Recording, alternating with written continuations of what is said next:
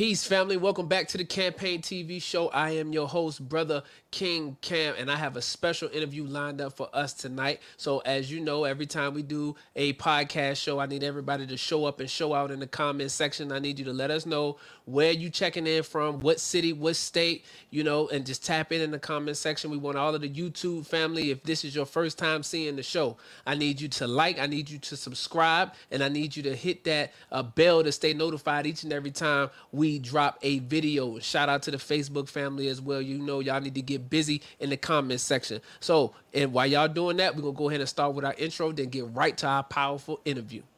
Any leadership that teaches you to depend upon another race is a leadership that will enslave you. Any leadership that teaches you to depend upon another race is a leadership that will enslave you. They gave leadership to our foreparents, and that leadership made them slaves. But we have decided to find a leadership of our own. Not your average nigga, I'm a guy out the hood. They can't downplay me. I came up, I'm elevated. I ain't gotta say too much for them to know I'm coming for what's mine. You know they see me in my presence, say they see how I'm coming. Young, but you not just gonna finesse me like you did my peoples. Then back when you said they was emancipated. This ain't that. Your head too big, you feeling yourself. The game wasn't fair, you had the advantage, we wasn't educated. I don't look at you people the same. Nah. Your worst nightmare, my skin tone about them chains. Yeah. Not no circus lion, son, I can't be tamed. You gon' have to kill me, pussy, Toby ain't my name. Y'all still want us think our history started when we were slaves? What? Come on now, talk about them pyramids we made. I'm chosen by that man, you know y'all just been running game. The nerve of you acting like I ain't. Well, family. Like I said, if you're just coming into the Campaign TV show, I am your host, Brother King Cam, and I have a very, very special guest that's joining us tonight. Our sister has been featured on BET and on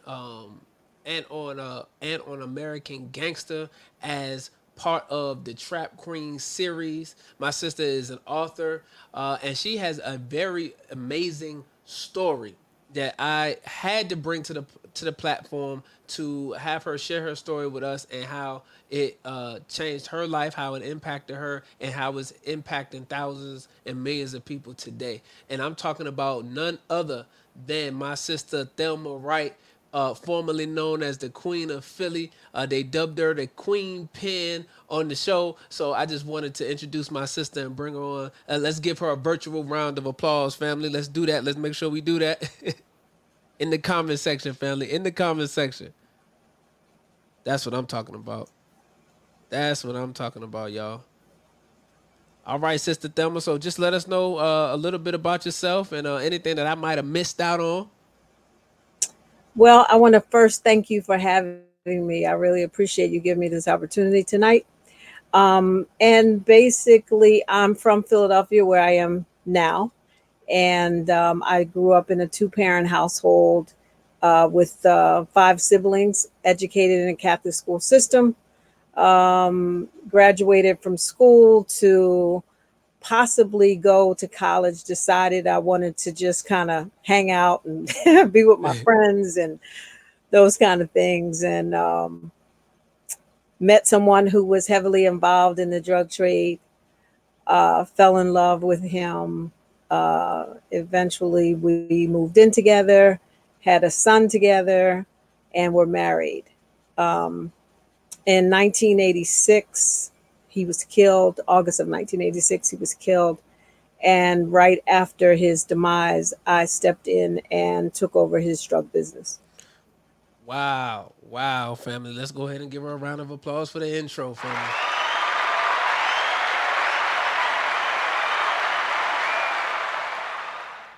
And one of the things that I noticed from watching the show, because I watched it, I actually watched it twice. And when I watched it, I was just so amazed because at the beginning of your story, you were just in a relationship with a brother who happened to be in the drug trade.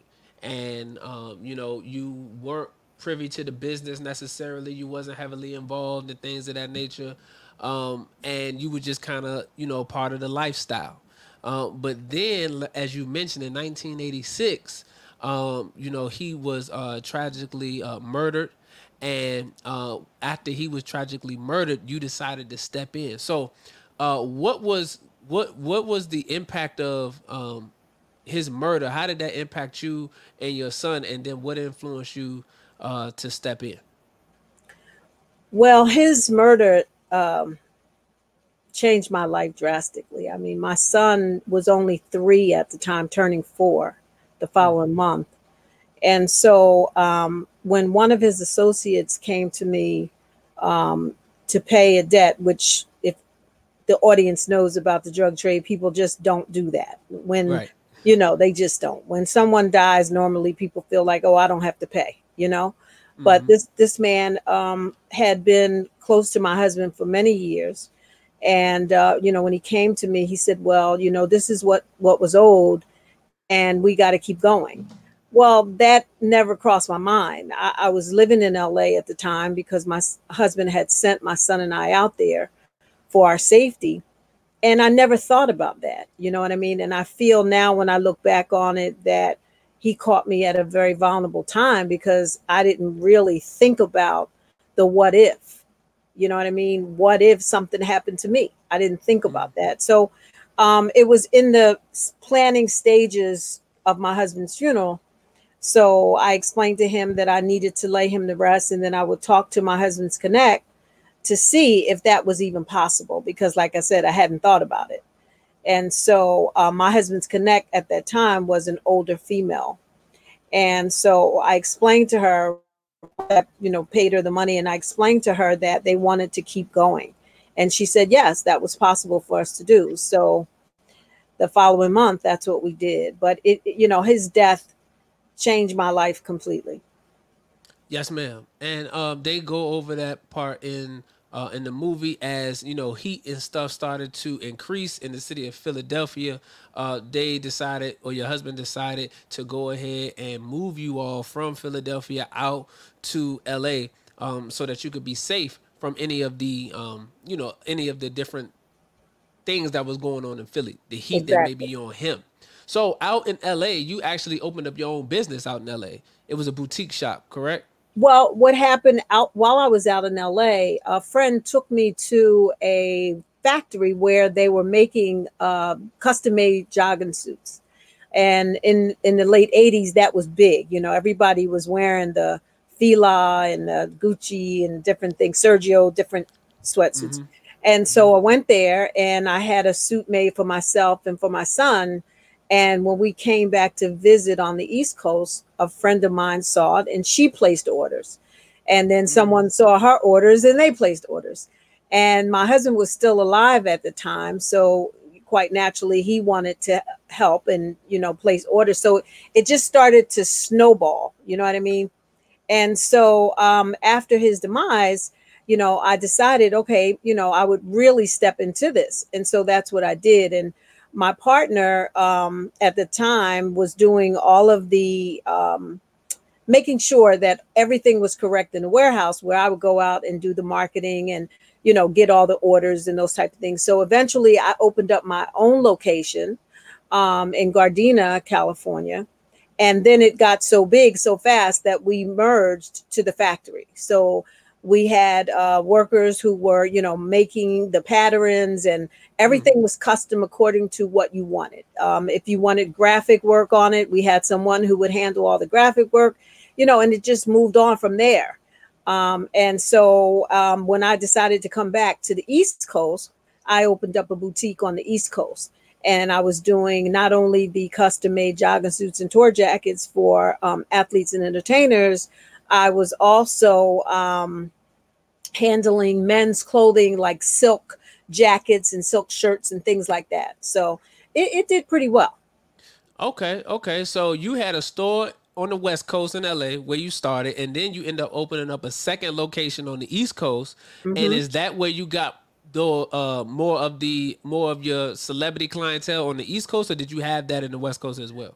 My celebrity clientele came from the West Coast because Okay. I was doing a lot for the record labels like Capitol Records, Arista Hmm. Records, Atlantic, and then I was Atlantic Records, and then I was also doing for the entertainers. So, Okay. that all happened on the West Coast. Okay, okay, wow, wow. Okay, so now you had two shops or two stores, East Coast and West Coast, and then, as you mentioned, 1986, your husband is murdered, and after your husband is murdered, what is going through your mind as it pertains to, you said a associate of his had came to you to pay a debt, and said that we gotta keep moving. Now, in the show, they said that a lot of his crew, brother Jackie's crew, was saying, "Hey, we got to keep going. We got to keep making this money.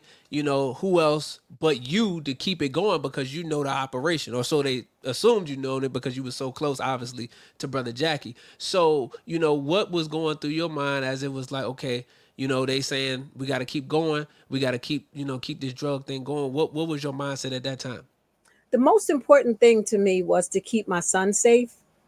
I didn't want to go through what Jackie had gone through. So, I was living on the West Coast. My family was on the East Coast. I kept my son on the West Coast with me. And in the summer months, he would come back on the East Coast. So it was more like, I was bi-coastal, and it was about constantly moving. You know what I mean? Don't stay one place too long, move around. So that way people couldn't kind of pinpoint what I was doing and what was going on.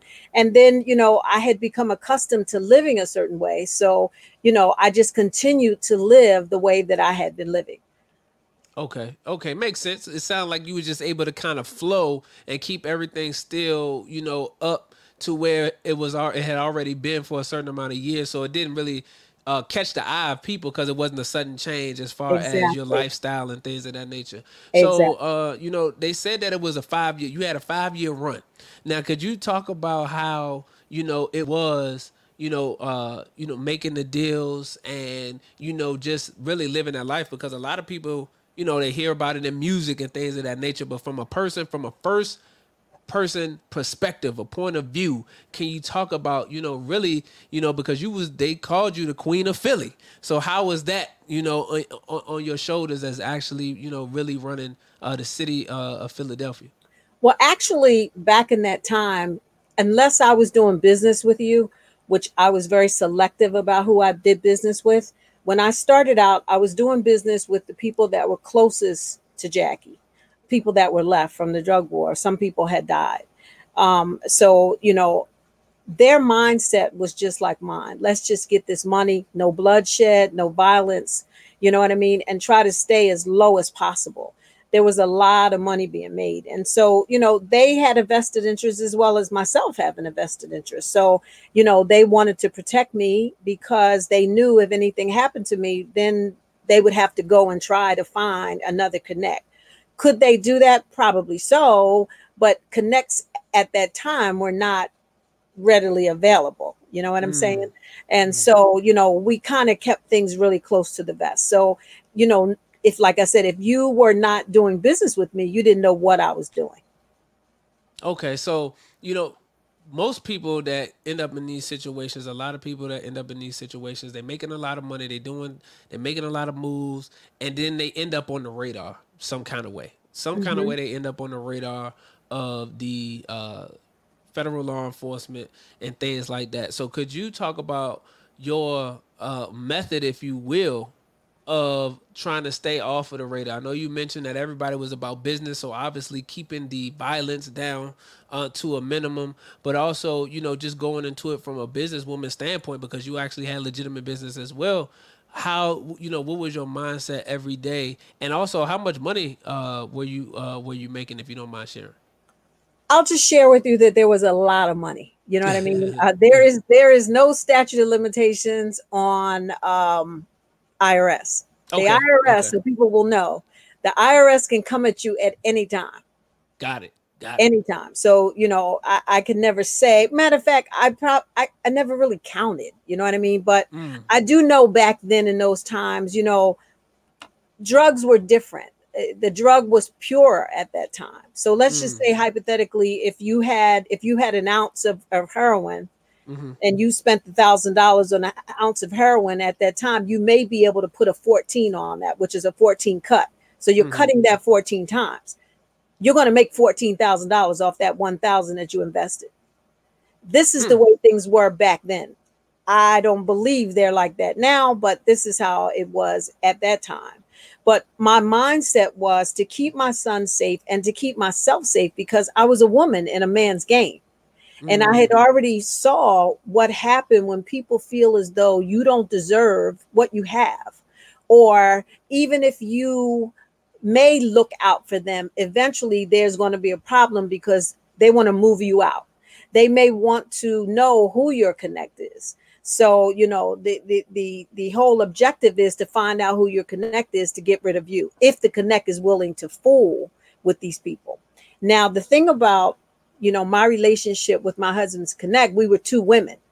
And so she was like a mother figure to me and like a grandmother to my son. So she really looked out for me. And this was something that, she had given her word on before Jackie died. That he asked her while we were in LA to look out for us. And she literally took that to heart, and she did. So it would have been difficult for someone to infiltrate the relationship that we had. You know what I mean? But I wasn't into promoting what I did. I wasn't what they call now that rah-rah girl. You know what I mean?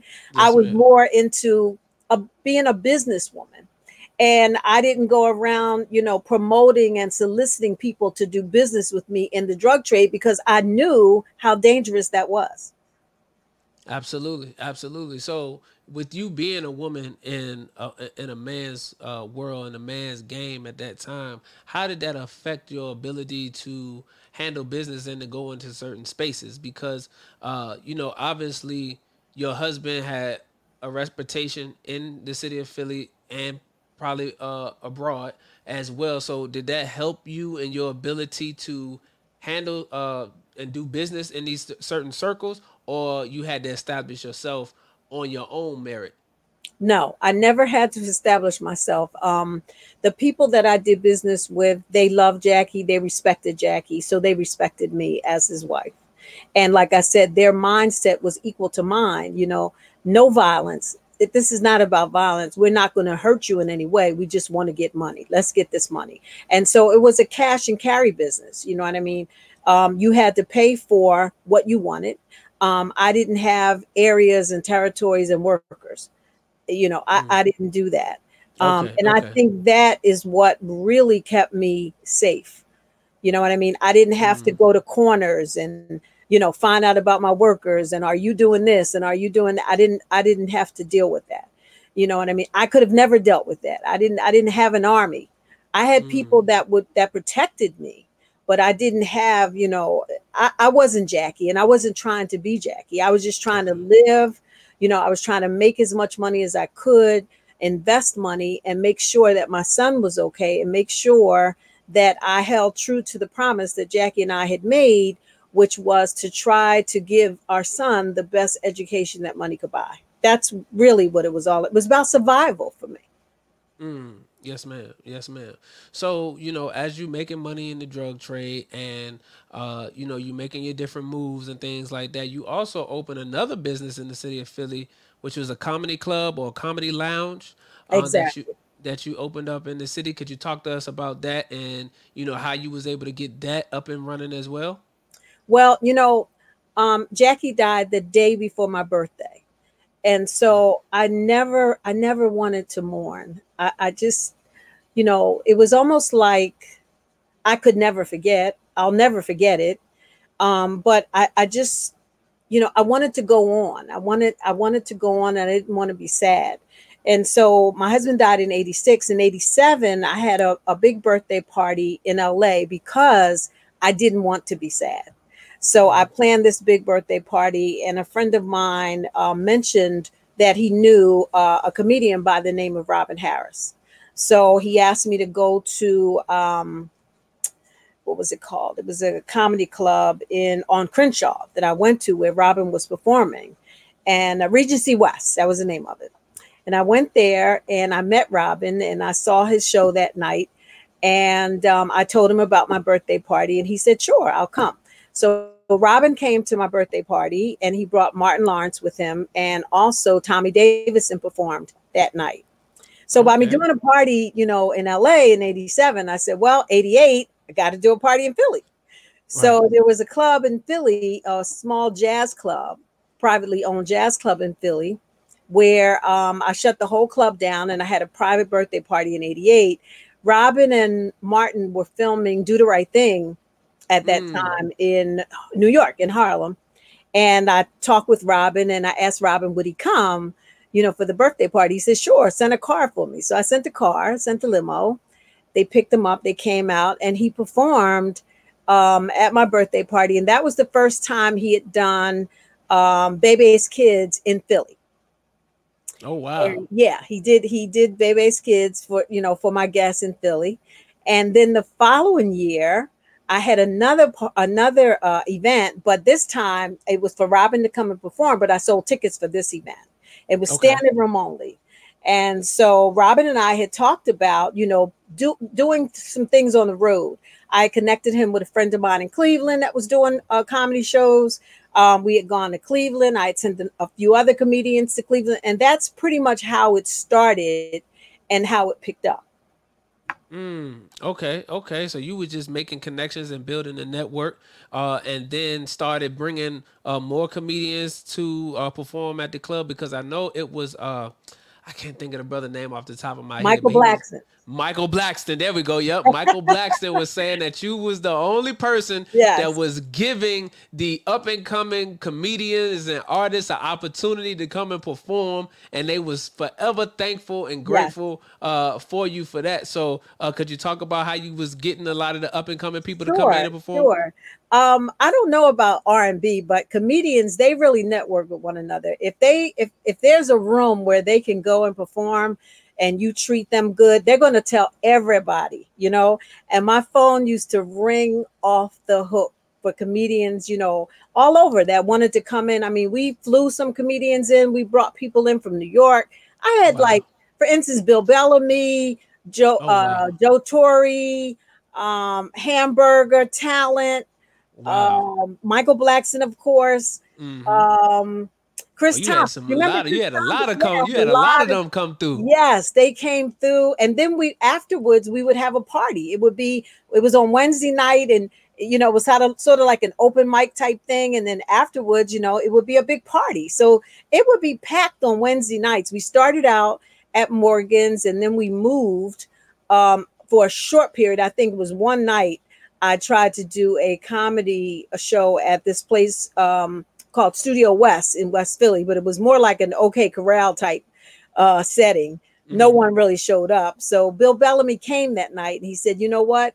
He said, when you decide to do it again, you find another location, I'll come back. And he did. So we ended up at the Penn Towers Hotel, which was right on the University of Pennsylvania campus.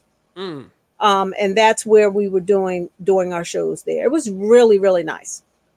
That's what I'm talking about. Black business, family, and really, doing a lot of the things that you don't see people doing today when it comes to just getting and reaching back to get that up and coming talent. I know for myself, being in music and things of that nature from in the city that I'm originally from, the promoters and stuff, they like to bring in big name artists, but they don't really like to promote and put on the local artists to help them get their name out and to kind of generate buzz in the city. So what you was doing, catapulted a lot of people's careers right out of your own business. So could you talk about your business partner that was helping you with the comedy club and everything like that? And then there was a situation where there was a situation that happened where you was at gunpoint. They had you at gunpoint, and then he ended up being killed. So could you talk about that? Yeah. So when I started out at Morgan's, I was doing it alone. And then when I had to move from Morgan's because Morgan's was too small, and I went to Studio West that same night, I ran into an old friend of mine, Naeem, and he asked me, was I doing it? Who was I doing it with? And I said, well, I was doing it alone. He said, well, if you need any help, I'll help you. And so when I moved to the Penn Tower Hotel, which was, like I said, at the University of Penn campus, I contacted him and said, hey, I'll need help with this. So he came on board, and he was really instrumental in bringing a lot of the crowd there. People were coming from all over, the city. And so it was really, really doing well. And so this one night in July, there was an event coming up. and we needed tickets, extra tickets. I was selling tickets for this event, and we needed extra tickets, but we had to go to that same club, Studio West, to meet someone to get the tickets. And when we got there, little did we know it had been an argument with two fractions, who really didn't get along with each other. But it appeared that when we came, that we were like the cavalry or whatever. It was me and about five or six other brothers. And when we got there, the club was letting out. Yo-Yo had performed that night, and the club was letting out. But it was just like an eerie kind of a feeling. I just didn't feel right. And Naeem found out that there had been an argument between two brothers, and he went over to talk to one to try to cool things out. And all of a sudden, the shooting erupted, and someone grabbed me from behind and threw me down and leaned on top of me behind a dumpster and kept me safe behind a dumpster while the gunfire played out. And I mean, it seemed like it was never going to stop. And when it did stop and he looked out from the dumpster, Naeem was laying there. He had been hit, I think, 3 or 4 times. Wow. So that ended everything. I mean, I didn't even want to come out after that. You know what I mean? It was just a scary thing, because when we leaned from behind the dumpster, it was one of my friends who had pulled me down, and he saw this guy walking toward us with a shotgun. He said, "Man, don't come over here. We got a woman here." And when I went to spin to turn from him, that's when he was holding the shotgun to my head. By the grace of God, he didn't pull the trigger. Wow. I never saw him. I only saw the shotgun, and from the waist down, I remember beige khakis. That was all I saw. So, your story is so compelling, because, not only is it a tale of, entrepreneurship and business, love and romance, but also violence. And from, the murder of your husband in 86, to now the murder of a close associate of yours and business partner of yours, what's going through your mind as you are participating in the drug trade and have seen all of this violence? What is going through your mind as to, how to protect myself? What things should I be expecting? If I go here, what could happen here? What's kind of your mindset as it pertains to the violence? My mindset was, I just wanted to get away. I just wanted to go away. And the crazy thing is, right after that, within a week or 2 weeks, one of my associates gets arrested. We were at this point moving the drugs through the mail. Oh, yes. Talk about Moving that. the drugs through the mail. And, the rule was that you never call on the drugs because it's not legal. So Right. you're not supposed to call and, track it down like you would an Amazon package, Right. But, this brother, he kept calling. I guess he was nervous because things were slowing down. Our product was slowing down. Things were kind of coming now, intermittently. And so, and that happens. I mean, you be up and then you be down. Ebbs and You know what I mean? You flows. got to prepare Okay. for that, Okay. And so, I had told him, don't call. If anything happens, let me know. We'll take care of it. We had been doing business the whole run. We never had a problem. But he kept calling. And finally, it was infiltrated by the DEA. DEA delivered a package to him, and he was arrested. So I get it. Back then, we had pagers. They'll go beep, beep, beep, beep, beep, beep, beep, beep. A pager's going off, 911. Now I'm dealing with the death of Naeem, and so now I get this call that he's been arrested. So when I contact, my connect to let her know, she says, "Don't worry, I'll take care of everything," because we knew we had been sending so many packages, so many places. We knew that they were going to be able to backtrack some of these packages, where these packages were coming from. Right. I myself had never sent the package, but the packages were coming from the West Coast. So we knew, but she said she would take care of it and she would handle it. So we made a pact that we would only talk like once a week or every 2 weeks. You know what I mean? Either she called me or I'd call her. And so we spoke about a week later, and she did tell me that the postal inspectors did come out. They talked with her, and she felt confident that they would come back, but that she would handle it. She didn't want me to worry. Well, a couple of weeks passed, and I hadn't heard from her. a friend came by to see me, to check on me, and I asked him to drive me to the payphone so I could call her. And when I got to the payphone and I called, I spoke to one of her relatives who informed me that she was dead. She had taken a ride with someone, Mm. and wherever they went on the east side of Los Angeles, everyone in the house had been killed, and she had been killed. So to me, there was nothing else for me to do but completely walk away from that life. Completely. No other options. No second guessing. No, what am I going to do? Just that's it. Because I Wow. knew if I continued to live the life I was living, I was either going to go to jail or I was going to get killed. And that was going to be my follow up question. Did you think that these were kind of like signs, or did you take them as like signs to say, okay, especially the last one, is this something that if I continue, then it's gonna touch me next, like Oh, physically touch me now. It's been, it's kind of like how all the dominoes falling around you type exactly. of thing, and you like, okay, if I keep going, oh, I'm gonna be the next one to fall. Exactly. At that point, you was like, I gotta wash my hands and I have to be done with it because you could feel it, like it was almost like you could feel it. God had given me the signs. Mm. And if I didn't take heed to those signs, something bad was going to happen to me.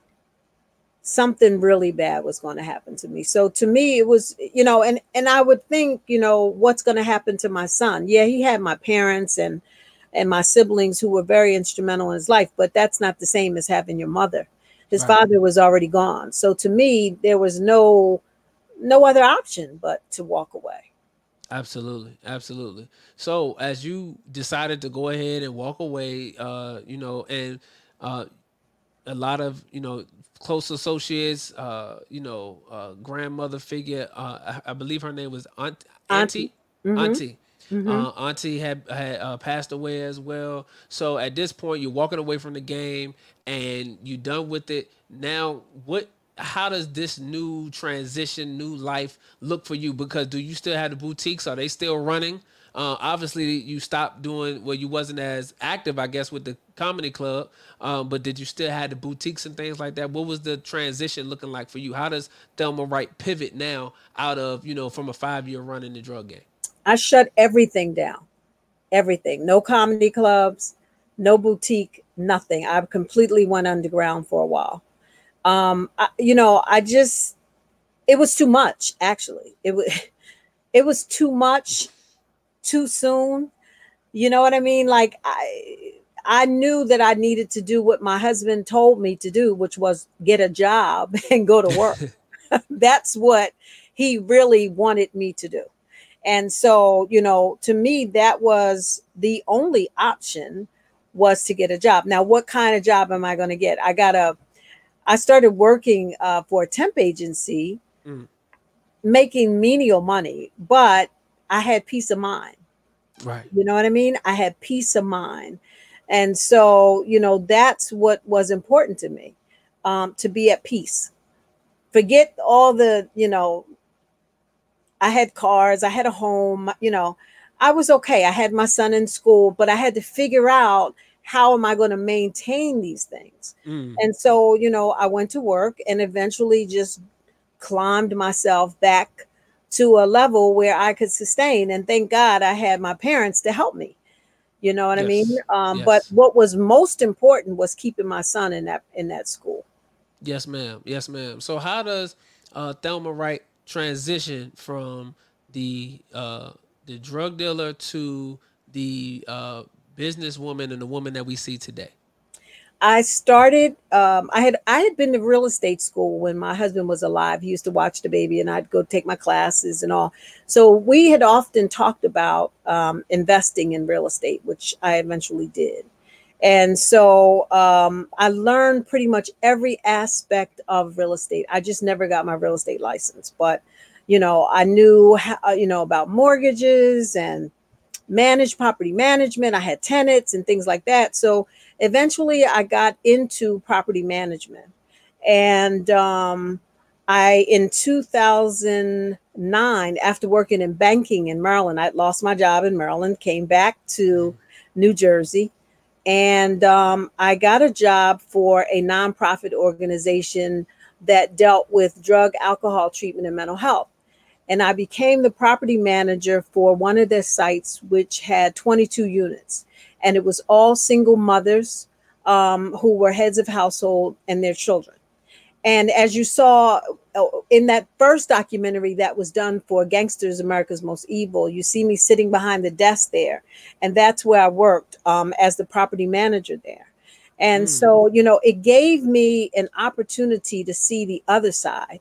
You have that side of where you're selling drugs, but then you get to see the side of the repercussion of using drugs, because I had never used drugs. And so, I knew about people getting high. I saw people get high, but I myself had never experienced that. And so it gave me an opportunity to see that. And that's when I decided to write my book. 2010 is when I decided to write the book, and the book was released July of 2011. I'm coming up on 10 years this month. So, I transitioned into that, but it felt good to be able to contribute. And to me, it was a form of giving back. You know what I mean? To hold parenting classes with the women, to sit and listen and talk with them and be an example for them, to show them that you can change, your life can change. I had an opportunity to talk with quite a few of them about my background, even before the book came out. But then once the book came out, they were completely blown away to know what I had come through. Right. And even earlier in your life, before you had even got into the drug game, you had dealt with some different things in your personal life as it pertains to, in your relationship Abuse. with certain, yes, abuse Yes. in Yes. your relationship and things like that. So how was that experience helpful in connecting with the women now who were in these different properties, in these shelters that may have gone through the exact same thing? It helped them because, I used to always hear from various women, you understand, because they knew I'd been there. And when you're in an abusive situation, I talk about this all the time, you know, unless you've been through an abusive situation, you're not really going to understand, because the first thing that people want to know, why did you stay? Why Right. did That's you the number do, one question. that's the number one. Why did you stay? Why did you do? They don't understand, and I'm a person who loves hard. If I'm with you, I'm with you until I decide that I'm no longer with you. I'm with you. And Yeah. so, it was difficult. I knew eventually that I wanted to get out of my situation, but it was going to take time. And, I didn't know how. I would think about, how am I going to raise my son? How am I going to give him the life that we've planned for with him? You know, Right. you get caught, you know what I mean? You get caught up. And by this time I had been with Jackie almost 10 years.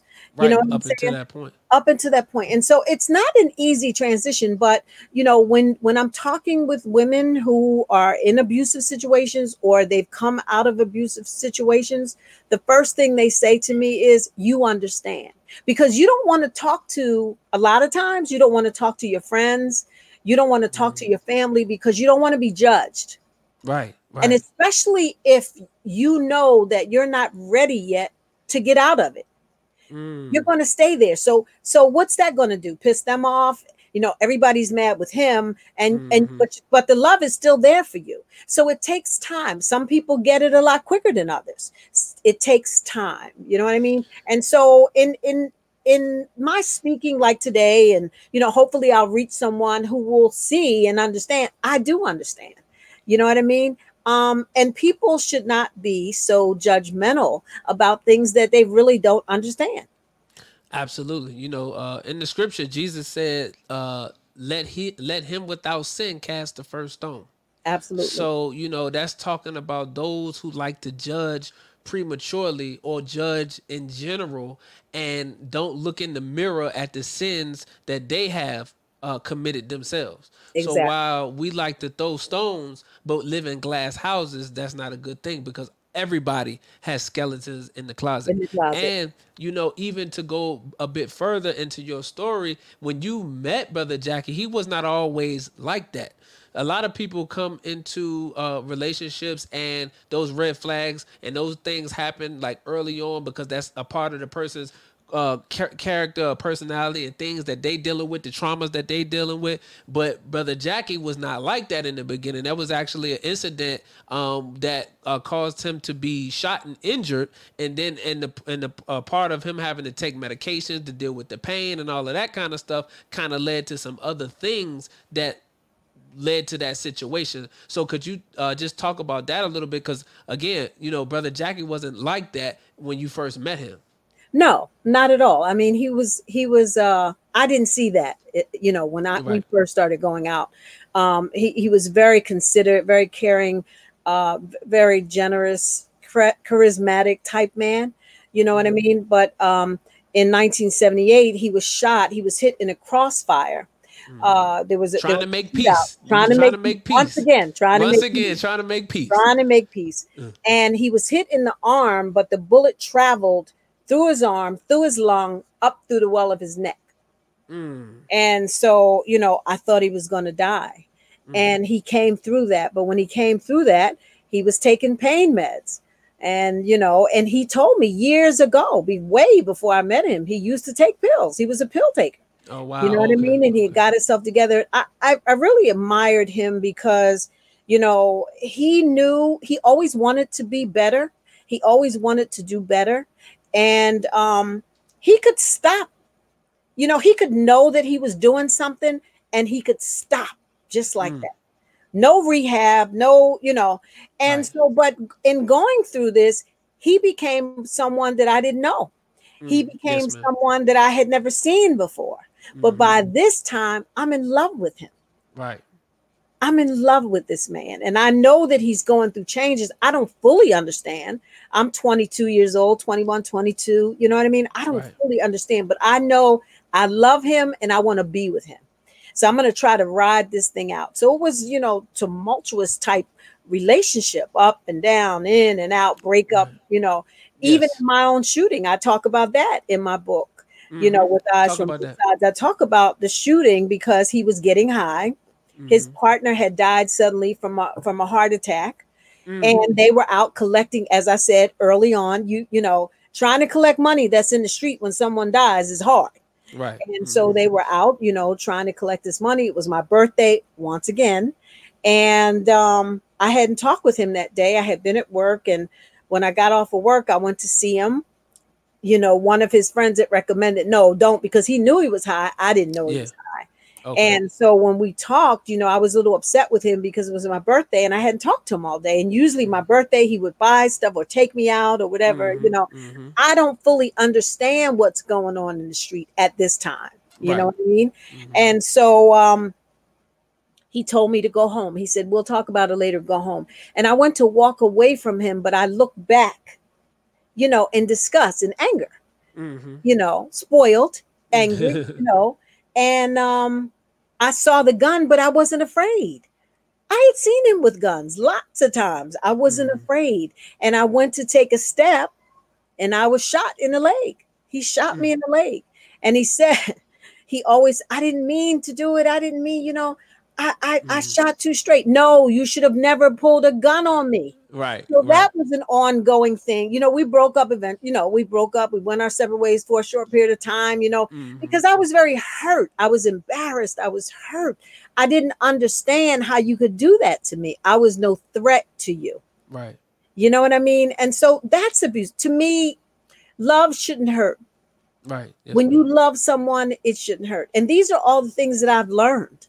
You know what I mean? I had to learn by going through all of these things that I've been through. I've learned so much about life, so much about people, so much about relationships. You know what I'm saying? And so, I just feel like my book can maybe help someone else, telling my story. People say, this is what I got. Why did you write that? Why did you tell? Because it was my story to tell. Right. It was my story to tell. It was heavy on my heart. It wasn't done for money. I had no idea. I'm a self-publisher. I had no idea what this book was going to do. My co-writer and I, we sat down, I gave her the information, pen and pad. She banged this thing out. She's an exceptional writer. See, Elise, she's a childhood friend who I love dearly. I mean, but it was something I wanted to do, not knowing where it was going to go. And look what God has done for me. You know what I'm saying? So, maybe I can help someone else. When they read my story, they'll understand. I have heard women say, I've been there. That story is my story. Right. It's very common, believe it or not, there's a lot of women who have been in the game. They may not have been to the level that I was at, Right. but they've done what they needed to do to survive. You know what I mean? Right. They've been in abusive situations and they've come from it. I've had people tell me my book saved their life. So I feel good about telling my story. I didn't hold anything back. I told exactly what happened to me, what I did. You know what I'm saying? And I only have to answer to God. I don't have to answer to man. I have to answer to God for what I did. So That's I'm right. fine, with releasing my book and telling my story and helping someone else. That's what it's all about. Yes, ma'am. And I was going to follow up with, do you think that writing your book and telling your story was therapeutic for you? Because what I often see in a lot of what we teach our students in the BWO, specifically when it comes to digital real estate, when we're talking about growing your brand online and, attracting organic followers and things of that nature, it's about telling your authentic story and about, using your story to connect with people who can relate to the story, and then ultimately they'll be able to relate to products, services, and things of that nature. So, but what we see a lot of people going through, especially our people, is the traumas that they have been through. They hold on to it, which ultimately has a negative effect on them in business, in personal relationships, in business relationships. There's people that's holding on to trauma for 30, 40, 50 years, things that happened to them when they was like 3 years old, 5 years old, 10 years old, and they're grown 40, 50-year-old people, and they still cannot move past these things because they haven't let go of the trauma. They haven't released it. So do you think that telling your story, writing the book, was therapeutic in a way where you released it, so now it's out, it's off your heart, and now it's able to help somebody else? Brother, it was so therapeutic because in working and I'm telling the story to see Elise, I had to relive everything all over again. I could Right. see things that happened. I could see Naeem laying there. I could see my husband being brought out in that body bag. You know what I mean? I could see these things. And after when C. Elise said we're done, I cried like a baby. I cried because it was such a release Wow. to get it out there. You know what I'm saying? And so I've learned so much about people that I thought cared about me, about people that I thought were my friends. I learned a lot in telling my story.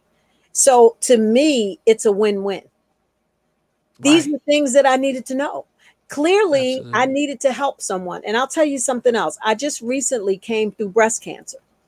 I was Wow. Yes, diagnosed. ma'am. I was diagnosed with. Thank you. Thank Yes, you. ma'am. Yes, ma'am. Yes, I ma'am. was diagnosed with stage 2 breast cancer in August of 2019. So right before the pandemic, I was doing treatment, chemo, radiation. Came through that. And I was thinking, I'll be able to do this and do that after my treatment. Then the pandemic hit. So I Right. I had become accustomed to being away from people because I didn't want to compromise my immune system. Right. But writing that book and then going through what I went through with the breast cancer, I know exactly who has love for me. I know exactly who is there for me. My family has been amazing to the support that they gave me and took care of me because chemo was not easy. Was not easy. And so, it's crazy about life how, God spared me for a reason. That's right. You know my story just from watching the documentary, and now I've told you about the cancer, but he spared me for a reason. And I promised God that I would do whatever I could to help people. You know what I mean? I think this is my calling. This is what I'm supposed to do. He's There not you done go. with me yet. There you go. There you go. And a lot of people have trouble trying to figure out what their purpose is. You know, a lot of times, a lot of us have gifts, we have talents, we have skills that we learn throughout life that we use in order for us to make a living for ourselves and things of that nature. But really, when you boil down to it, it's about finding your purpose and understanding why God placed you here so that he can use you and he can work through you to impact more people. And you're just Exactly. another example of God using you for his purpose and showing you what that purpose is so that you can now utilize all of the experience, all of the trauma, all of the ups and downs to be able to help somebody else that may be going through that same exact situation. Because a lot of the times, what people don't realize is that when we pray for answers and we pray for solutions, they come through other people. They come through the word, they come through the experience, they come through the lives of other people. So people who may be trying to figure out how to get from up under that abusive relationship, or somebody who may be struggling with trying to figure out what their purpose is in life, or who may be going down the exact same road that you rode down already, could stop them from prematurely doing those things and could change the trajectory of their life. So the work that's in front of you is so important, is so Yes. impactful, is so meaningful to so many people out here that it's really it's really undescribable. So when it comes to the book, because we have some people in the comment section already saying they need to get the book. How can they get the book?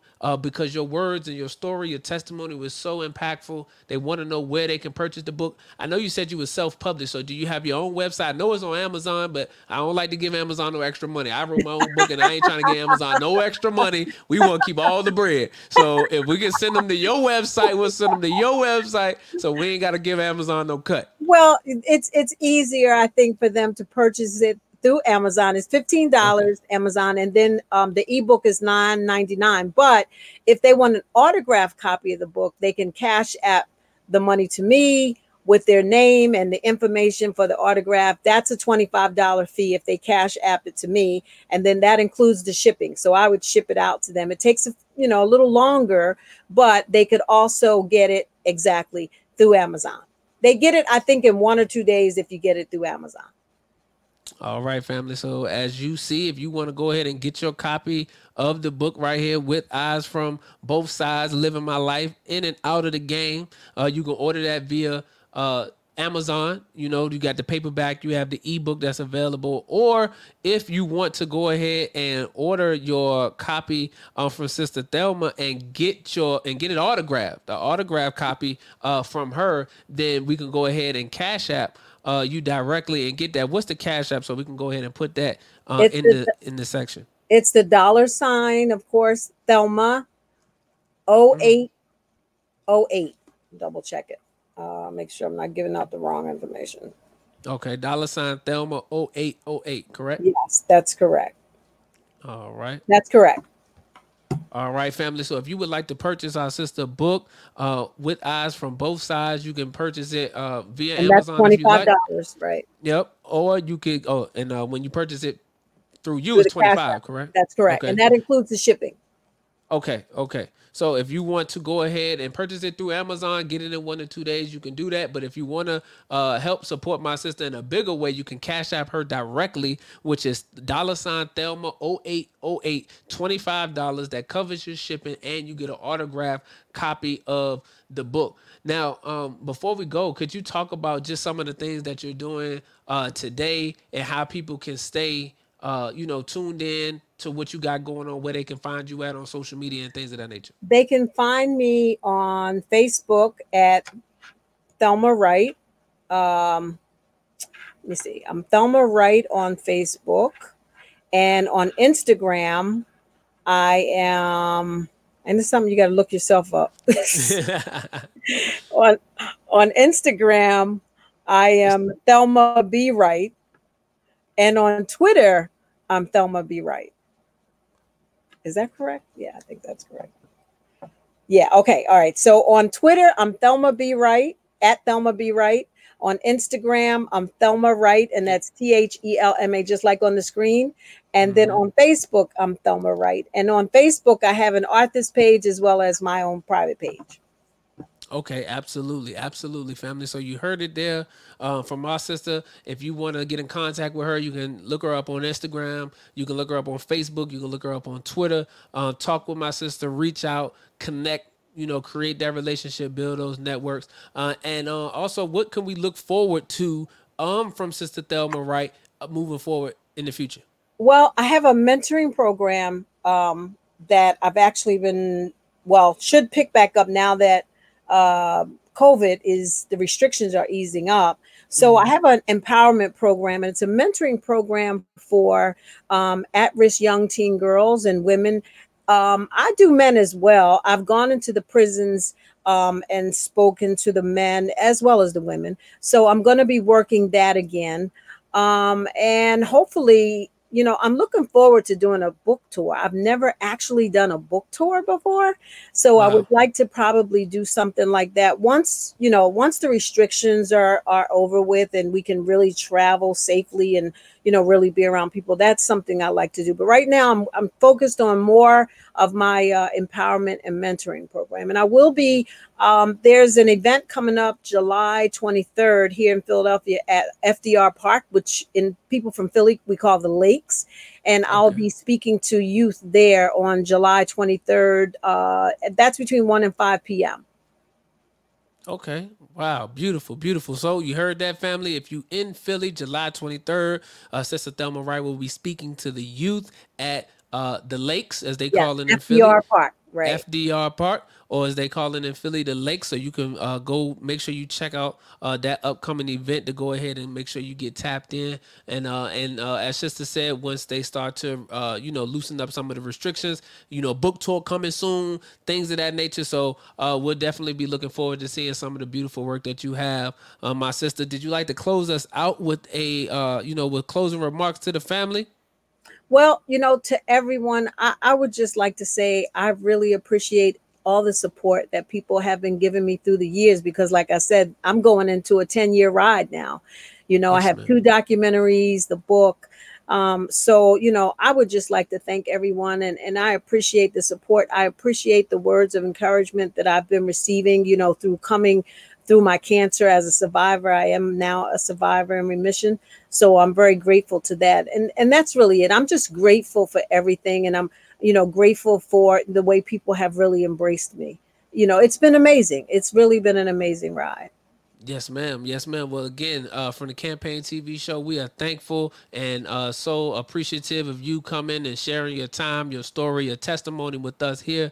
We certainly appreciate it, and we look forward to having you back soon. I want you to hang tight. Don't jump off just yet. But to the family, we'll thank you all for tuning in again to another wonderful episode of the podcast show here at the Campaign TV show with your brother, King Cam. Make sure you stay up to date on everything that we're doing. You can actually text podcast if you want to be a part of the community to 833-236-8658. Again, you can text the word podcast so you can be a part of the community to 833-236-8658 so that you can get all of the updates on upcoming interviews, exclusive footage, and things of that nature. Family, we're gonna go ahead and close out, and Sister Thelma, like I said, we're gonna hang back for a minute. Appreciate you, family. Love you, and I leave you in the greeting words of peace, as we say it in the Arabic language, of Assalamu Alaikum.